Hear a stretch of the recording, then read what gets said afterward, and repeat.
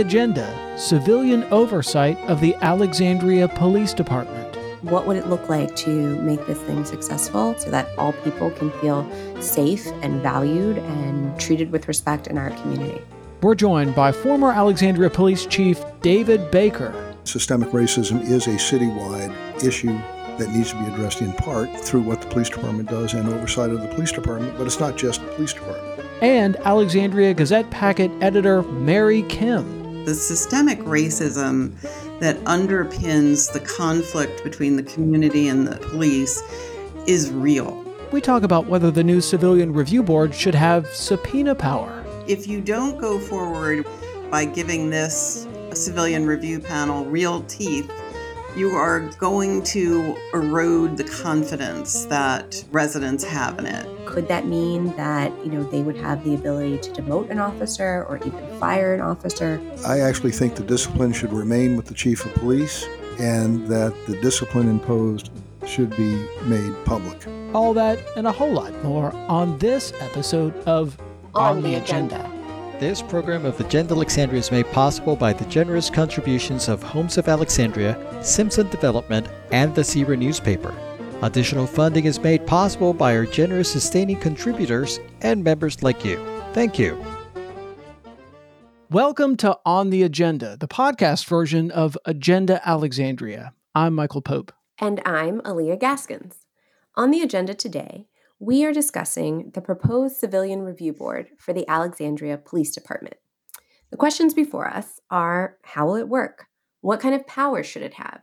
What kind of people should serve on it? And I'm really excited because we have a great panel to help us dig into this issue further. We're going to examine the issues, but true to Agenda Alexandria fashion, we're not going to take sides. So today we're joined by the former Alexandria Chief of Police, David Baker. David, thanks for joining us today. Well, thank you for having me. And we're also joined by the editor of the Alexandria Gazette Packet and publisher of Connection newspapers, who was also part of an effort to create a similar citizen review board in Fairfax County. Mary Kim, thanks for joining us. Thank you for having me. All right. So why don't we go ahead and dive in? I think I'd love to start with just setting a little context about why are we even having this discussion? Why do we need a civilian review board? And so over the summer, I think many of us are aware that the murder of George Floyd in Minneapolis prompted a national discussion as well as protest around police brutality and systemic racism in our country. And these issues aren't immune to Alexandria, and so we can't be immune to having this discussion. I think when Michael and I were looking at the data, we found that most of the arrests in Alexandria are of Black people. Most times force is used, and it's against a Black person. Most drug arrests are of Black people, particularly Black men. And almost half of the inmates in Alexandria's jail are Black people. And so it's these racial inequities that are at the heart of why we're having this conversation and why the city is even considering the concept of civilian review. It's our understanding that it's an attempt for the people who are being policed to really have some sort of agency and say over the process. And so when Agenda Alexandria took up the issue earlier this year in October, our guest Ingrid Moran from the Tenants and Workers United, she made the case by saying that a civilian review board with strong investigatory power was needed. There should be subpoena, there should be investigative power, there should be civilian oversight where our people who are more prone to be policed to be in these conversations and take a role in that. And so I guess we want to dive in. We want to explore that more. So David, do you think that people who are disproportionately policed should have oversight or agency over the police who are responsible for policing them in the communities in which they live? Yeah, I'm not on and never have been against civilian oversight because I think there's some advantages in terms of allowing for more transparency and dialogue, and that builds relationships with the police. I suppose what I am concerned about is how quickly this unfolded. The George Floyd case was another national tipping point. It was a crime. He was murdered, and there had been tipping points prior to George Floyd and then after, and so I've said before that it startles me that these things keep happening. But I guess my issue is the speed with which this came out about 2 weeks after the Floyd case, and I know that there was a lot of emotion at that time, as you would expect. I was emotional about it, and so was everybody else. And the resolution from the council, 2950, I thought was really, really good.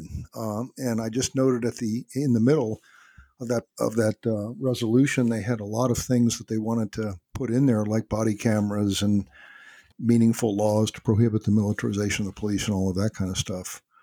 And I think that's a good start. So my issue then is, how do you construct a process that is unique to Alexandria and Alexandria's issues, and one that works? That's an excellent point. And I want to say that we started the whole process in Fairfax County about 5 years ago, so ahead of George Floyd, when there was a death of a man in Fairfax County shot by the police standing in the front door to his own home.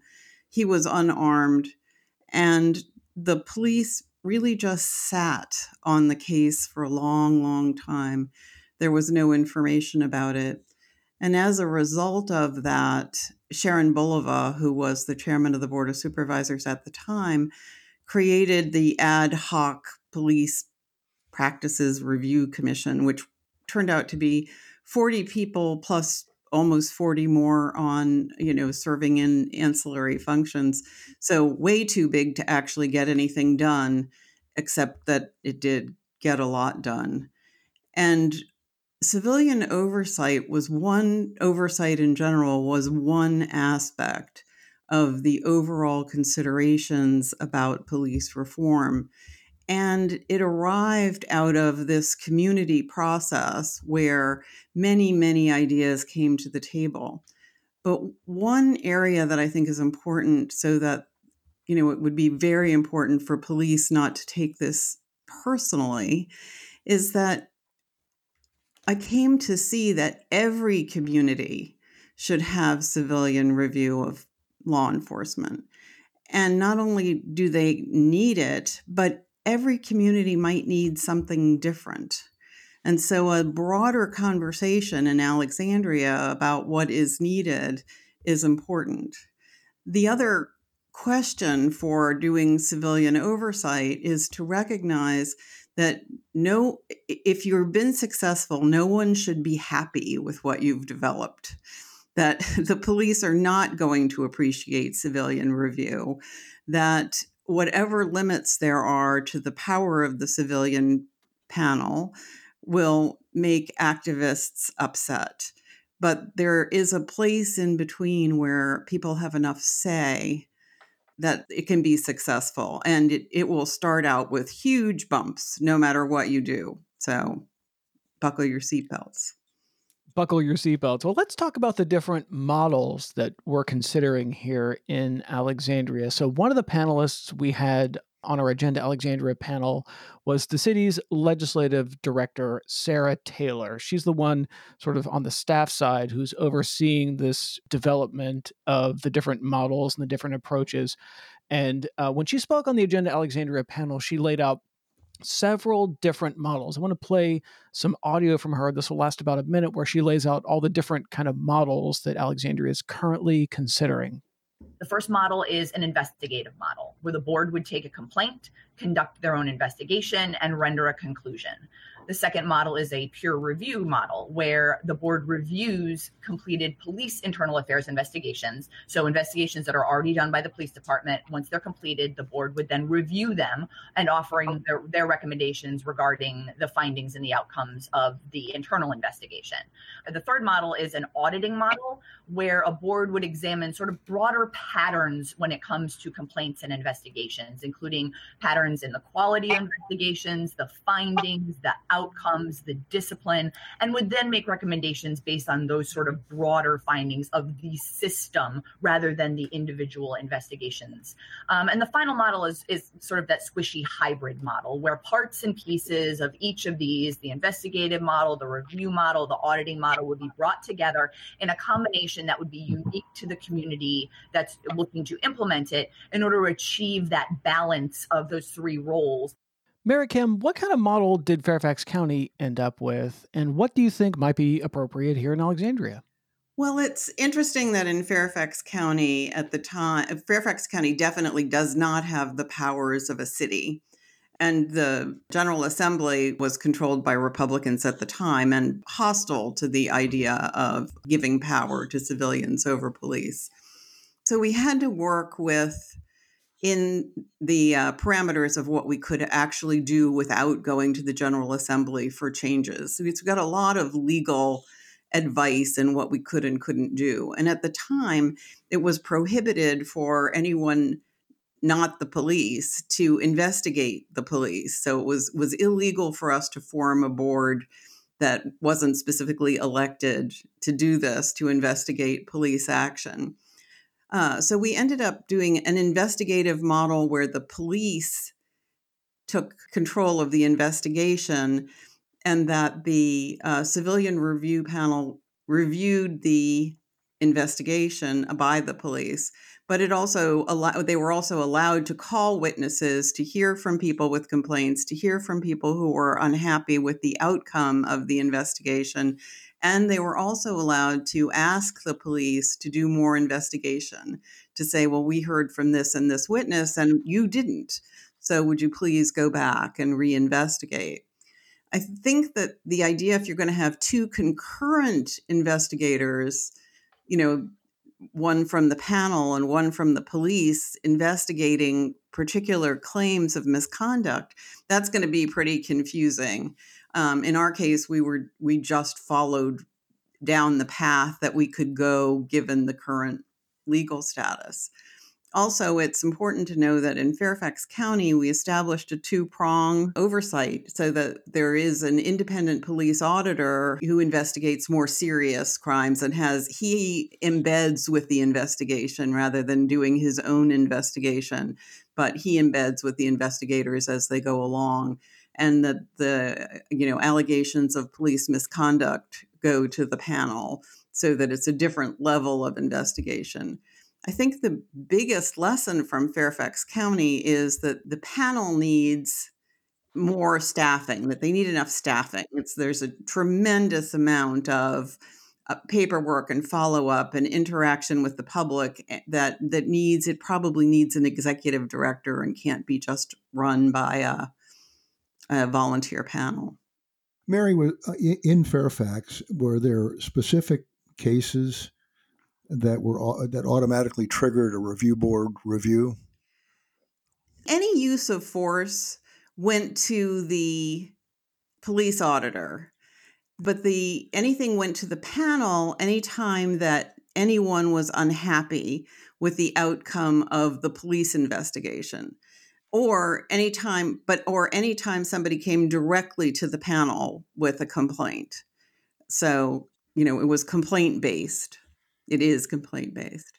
So not specific categories. The reason I raise that is that when I was in D.C. from 1970 to 1991. And in 1980, they created a civilian complaint review board and outlawed the police department from investigating certain offenses, use of force, demeaning language, things like that.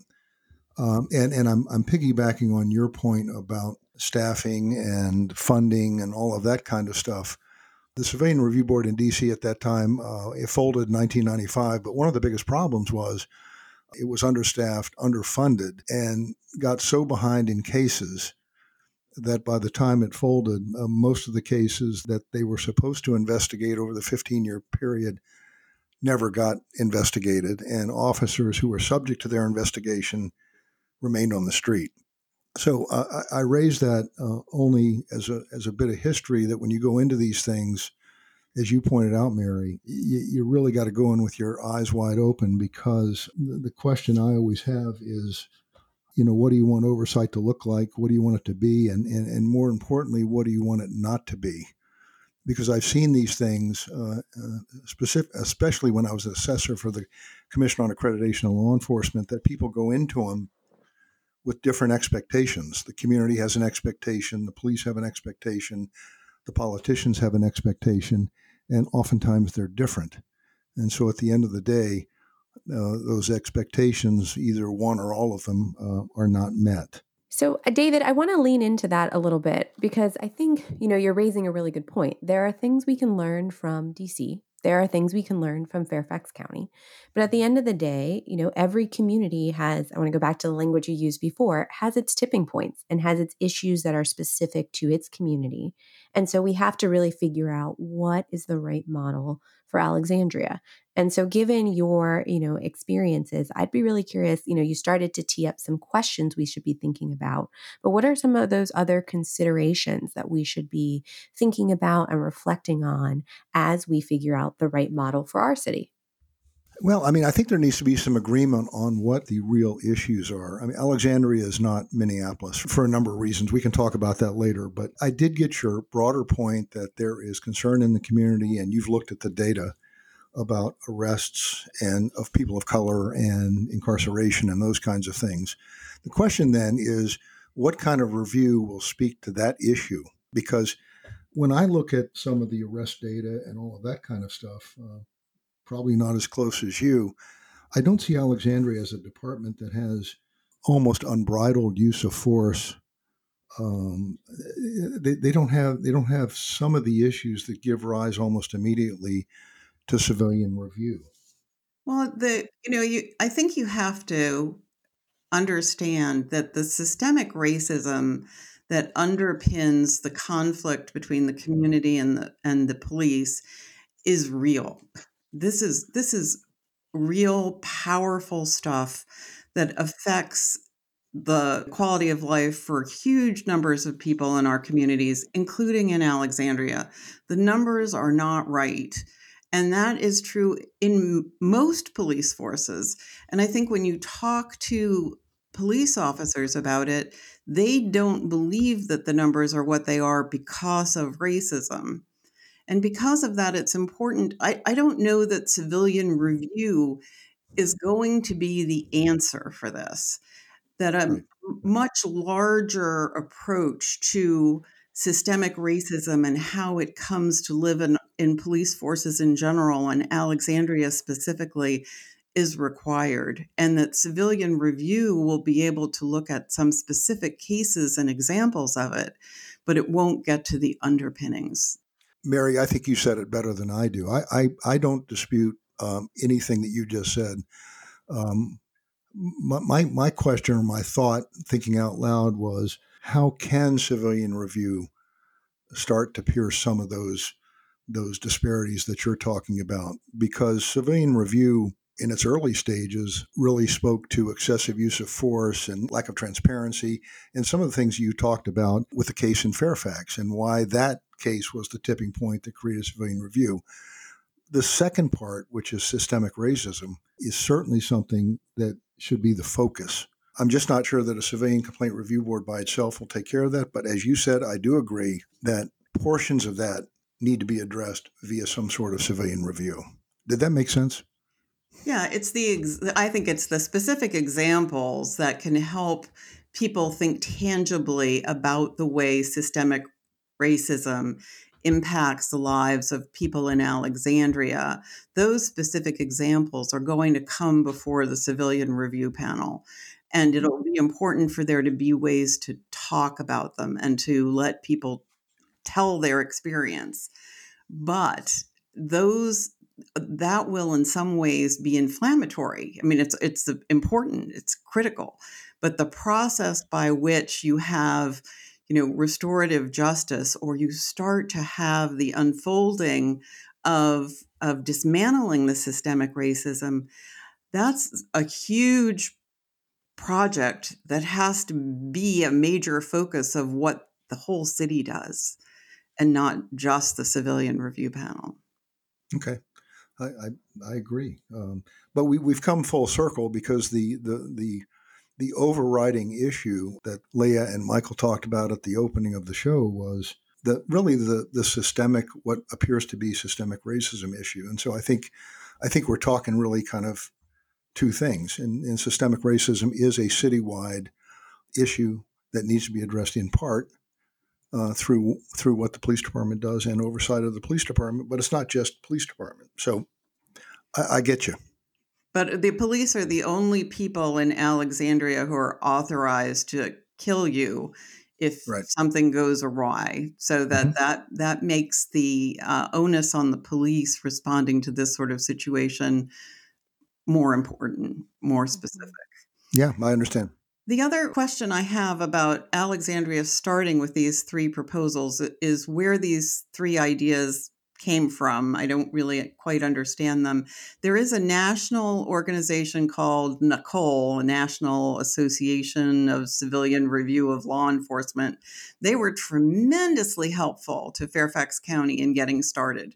And they have a bunch of best practices and, looks at different civilian review panels and what worked and what didn't and what, different circumstances. And I would still urge some research before settling on a specific model of civilian review panel. So I think you're both getting at this good point of like, what is it actually going to take to make this thing successful? Recognizing that there's a lot more work we need to do. And this is only one piece of the puzzle to even beginning the conversation around systemic racism, but taking action. And so I'm wondering, if we think about, this new board and we start to explore the models deeper, what kind of powers should it have? In our conversation in October, there were many people who were pushing for it to have subpoena power. One of the panelists, Ingris, again, this is what she had to say about the powers the panel should have.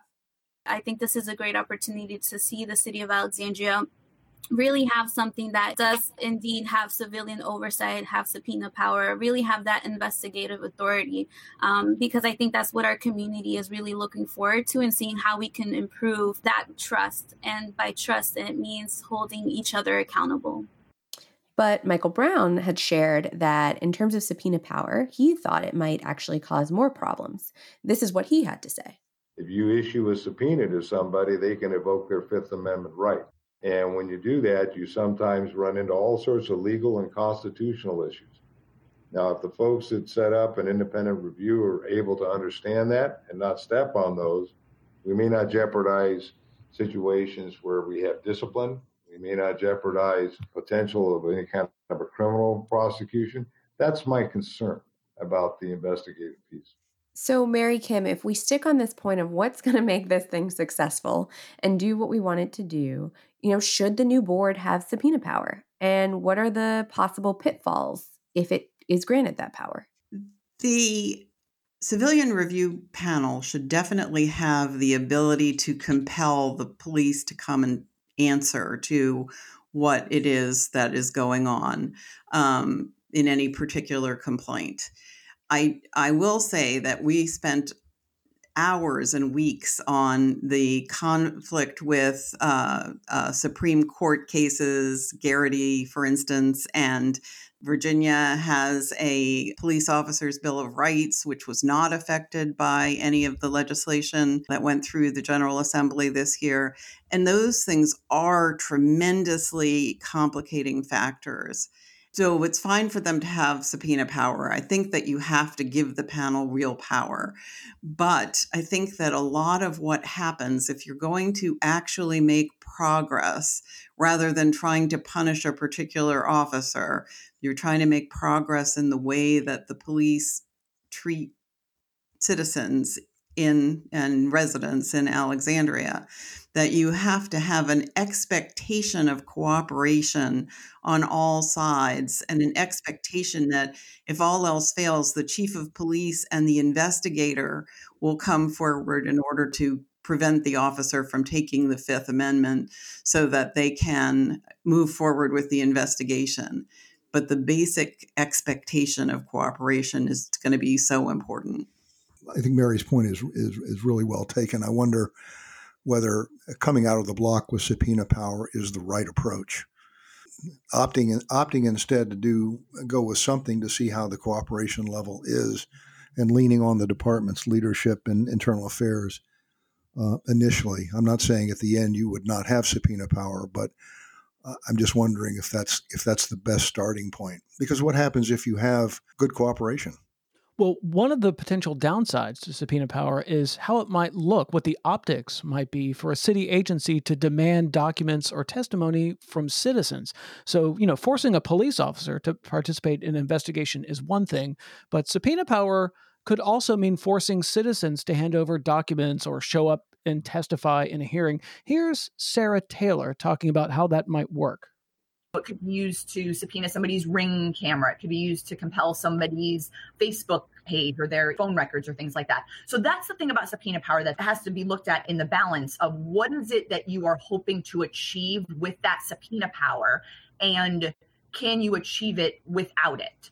So assuming Alexandria's oversight board does, in fact, have some kind of subpoena power to ask for footage from a Ring camera or Facebook private messages, there are more issues to consider. Here's Sarah Taylor on how it works in other cities. Most oversight bodies that have subpoena power, including places like Berkeley and San Francisco, are actually prohibited from undertaking any investigation until any pending criminal charges against an officer have been adjudicated, or unless they receive permission from their district attorney, or in our case, our Commonwealth's attorney, to proceed with the investigation. David Baker, how would a board with subpoena power change things in Alexandria?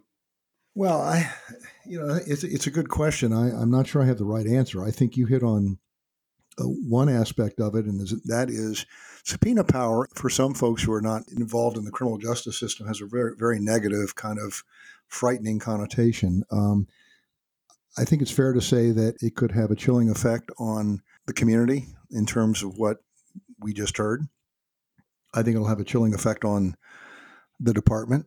I think Michael Brown is right about some of the things that get in the way, and Mary Kim actually had a longer list of the complications. So I'm fearful of it at the outset. I'm not fearful of it as a system develops and as you kind of exercise it and you see where you've got gaps, but it just concerns me at the outset for those reasons. And then when you subpoena documents, and because of freedom of information laws in Virginia, some of those documents are redacted and you don't get the information that you need. There's a lot of complication that you'll get with that, as far as I'm concerned.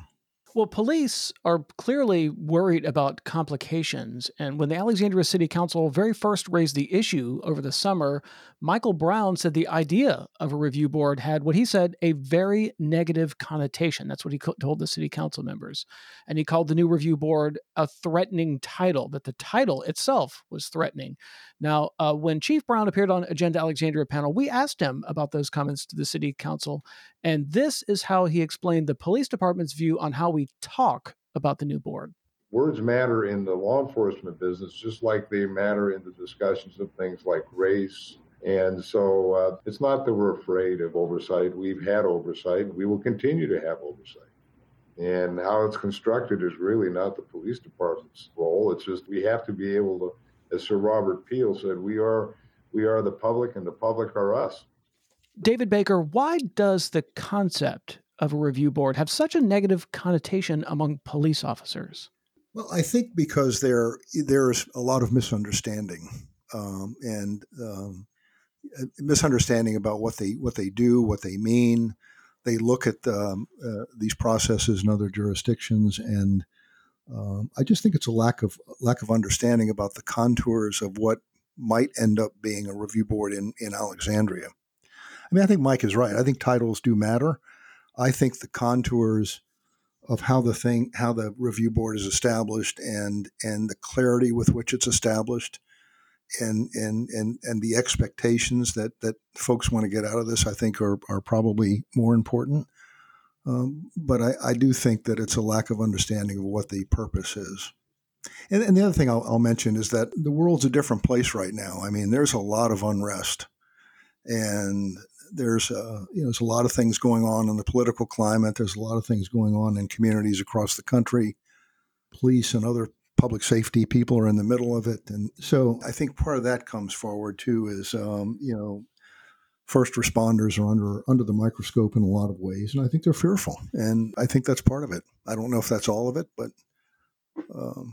I don't know if police officers in general have an understanding of review, and they're afraid of it because there's so many different pieces and so many different processes.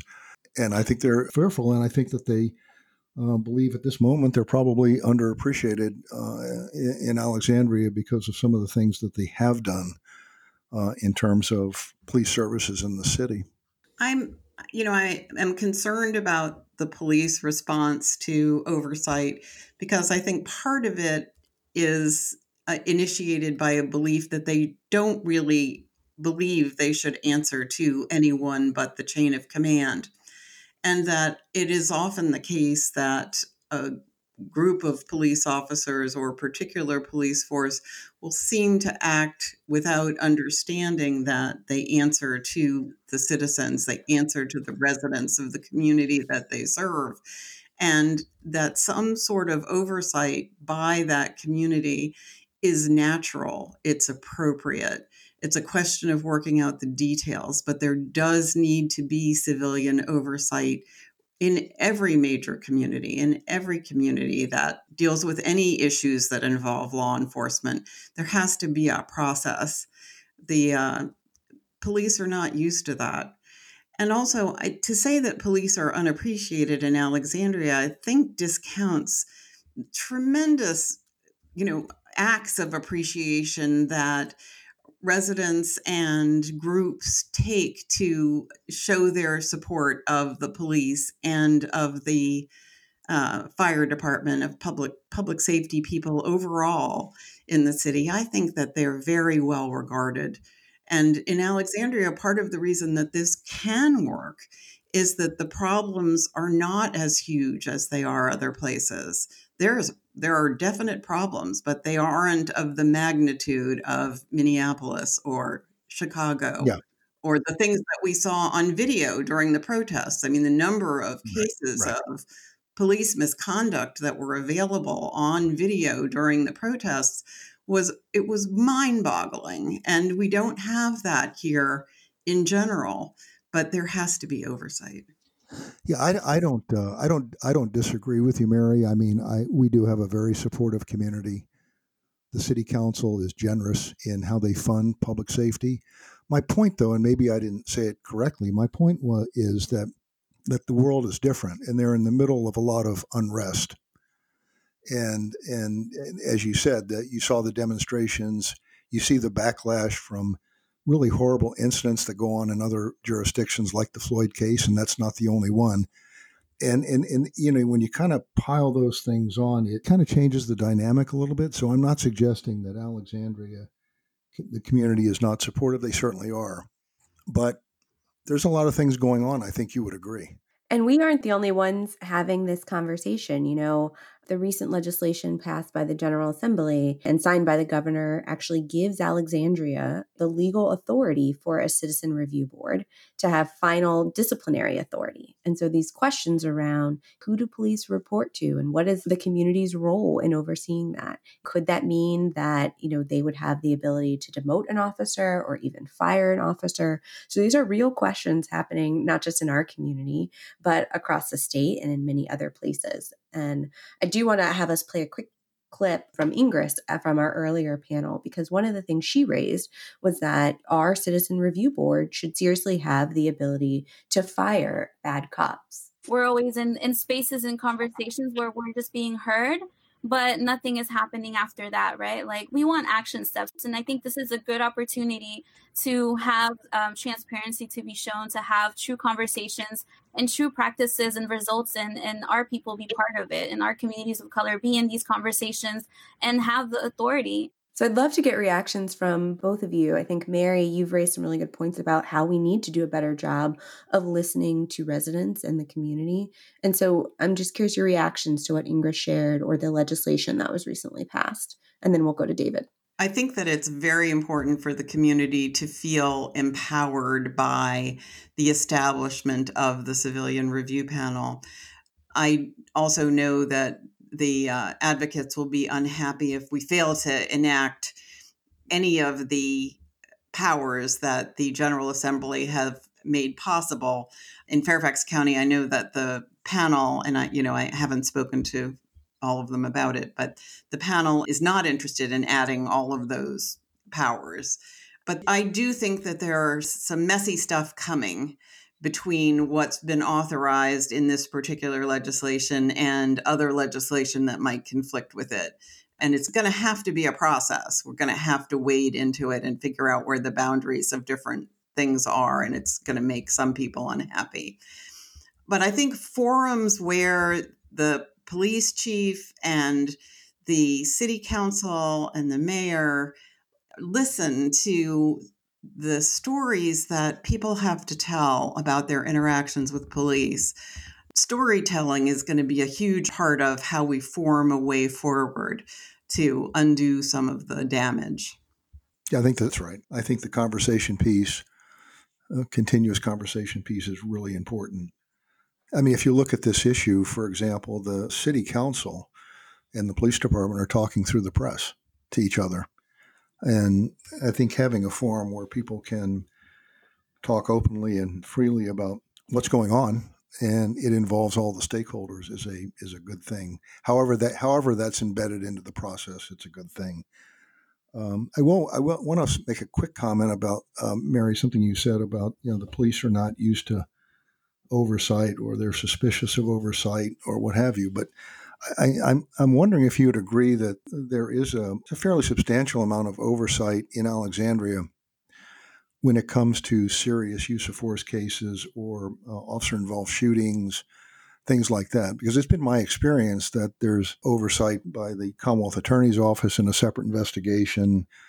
The FBI Civil Rights Division usually gets involved in these cases. State police usually investigate Alexandria cases like this. So I got your point earlier, but I'm not sure that it's completely a fear or a resentment against oversight. I think it's a fear of what they think a civilian complaint review board is.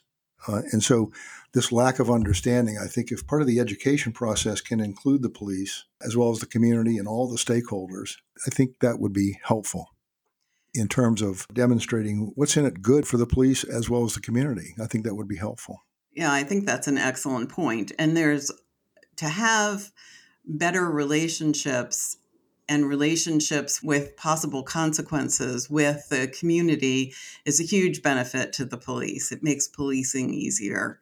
I will say that the Commonwealth Attorney's Office oversight is expected, that oversight from other law enforcement is expected, and that the reaction is to civilian oversight and the belief, the sometimes ingrained belief with some police officers that civilians really don't have enough knowledge to judge their actions.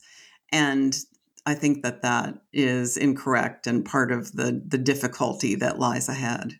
Mm-hmm. Mary, I'd love your thoughts on who should serve on the review board, because I think there's been some back and forth about, the knowledge people bring. I think there are some camps that would argue, it should be somebody who maybe has former police experience, or they've served on certain types of boards, or they have a particular perspective.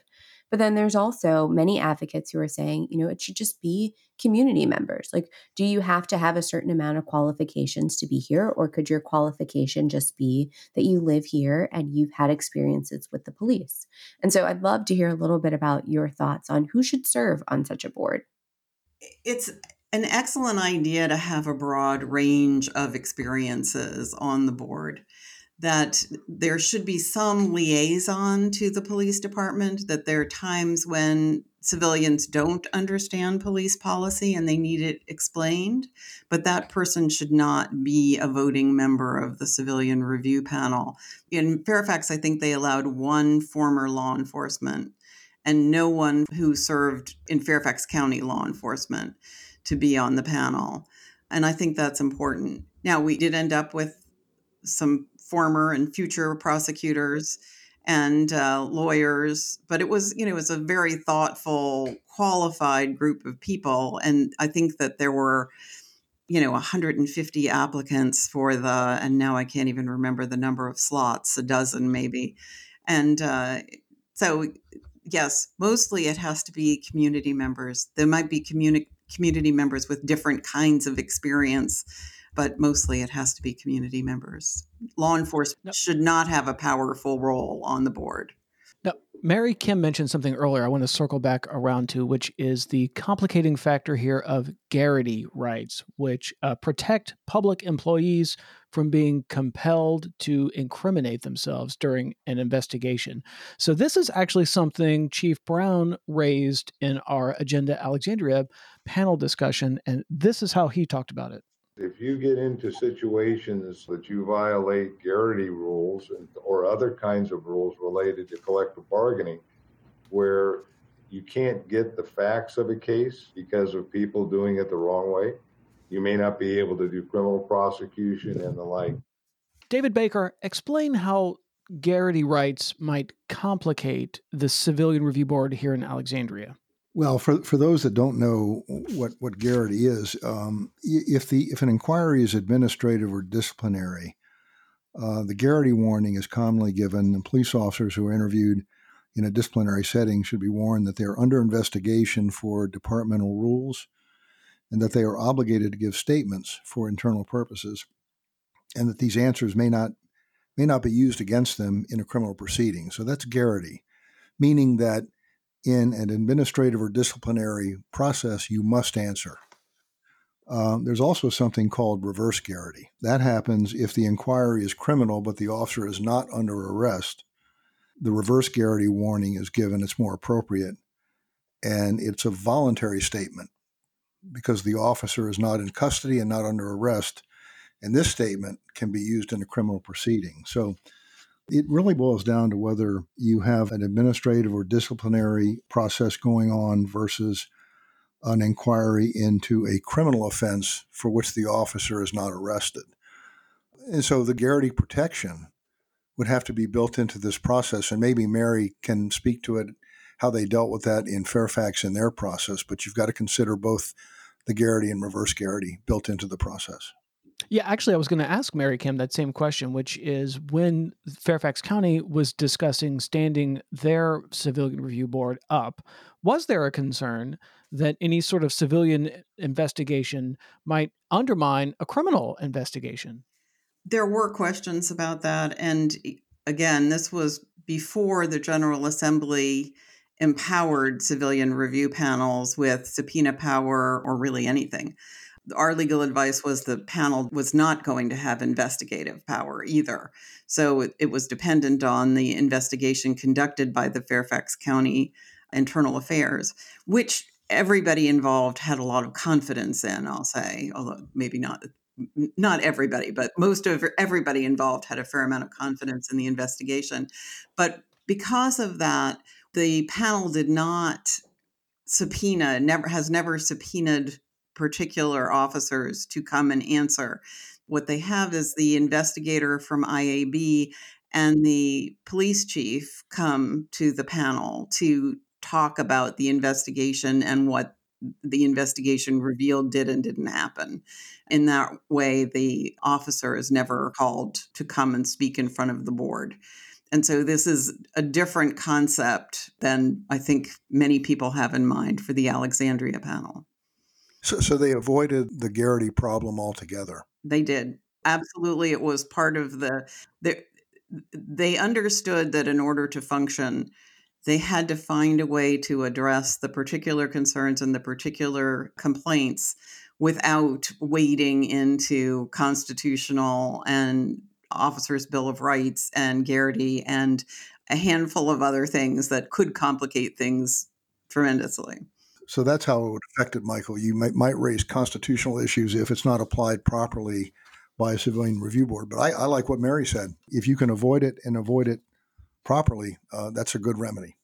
All right, we could go on and on about this. We should probably wrap this up sometime soon, but I do want to end this by putting you both on the spot and asking you about how you think Alexandria should go about putting together this panel, specifically on two issues, the two thorniest issues, which is this. Should it have subpoena power and should it have disciplinary authority? So should it have the power to subpoena Facebook private messages or Ring camera footage from citizens? not officers necessarily, although that's an important part of it, but just regular citizens? Should this new board have the power to subpoena documents and witness testimony and that sort of thing? And then also final disciplinary authority, like should this civilian review board be able to demote an officer who's found to have engaged in wrongdoing? Should this civilian review board have the ability to fire an officer who has been found to be engaged in wrongdoing? So I'm going to put you both on the spot here. Mary Kim, you first. Subpoena power and disciplinary authority. Sure. So both of them are fraught. But if you don't go forward by giving this civilian review panel real teeth, you are going to erode the confidence that residents have in it, that the community has in it.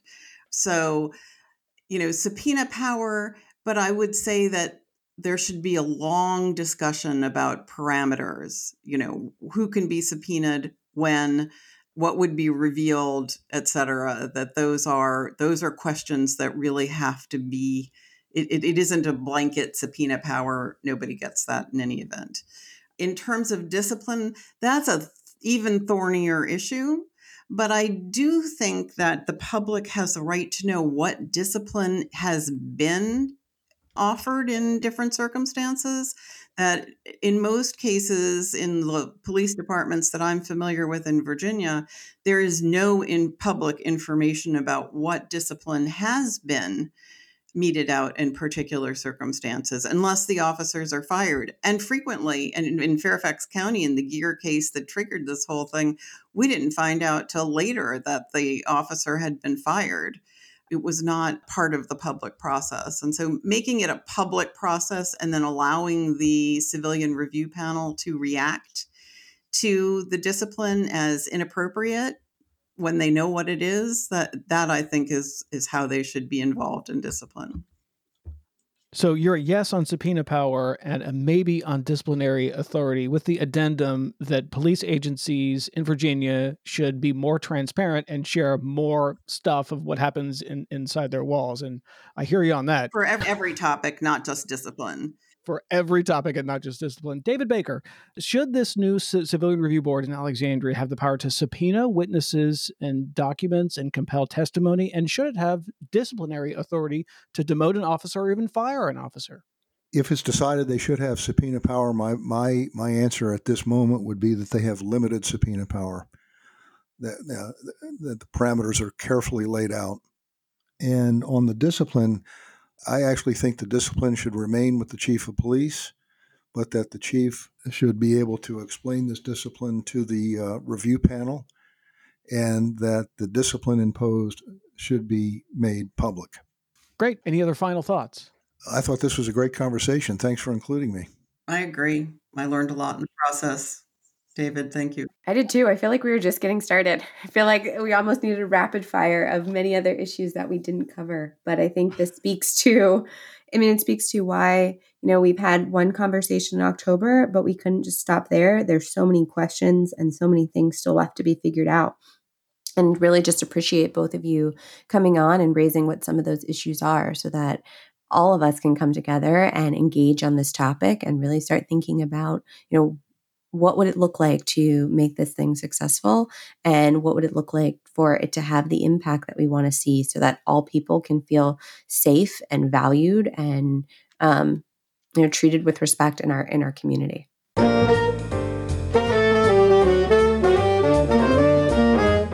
Thank you for listening to On the Agenda, the podcast version of Agenda Alexandria. I'm Val Hawkins, chairman of Agenda Alexandria. Given the pandemic, we know that we won't be able to meet in person every month like we have for more than 20 years. That's why we're trying new ways to reach our members, like this podcast. That brings me to my request for you.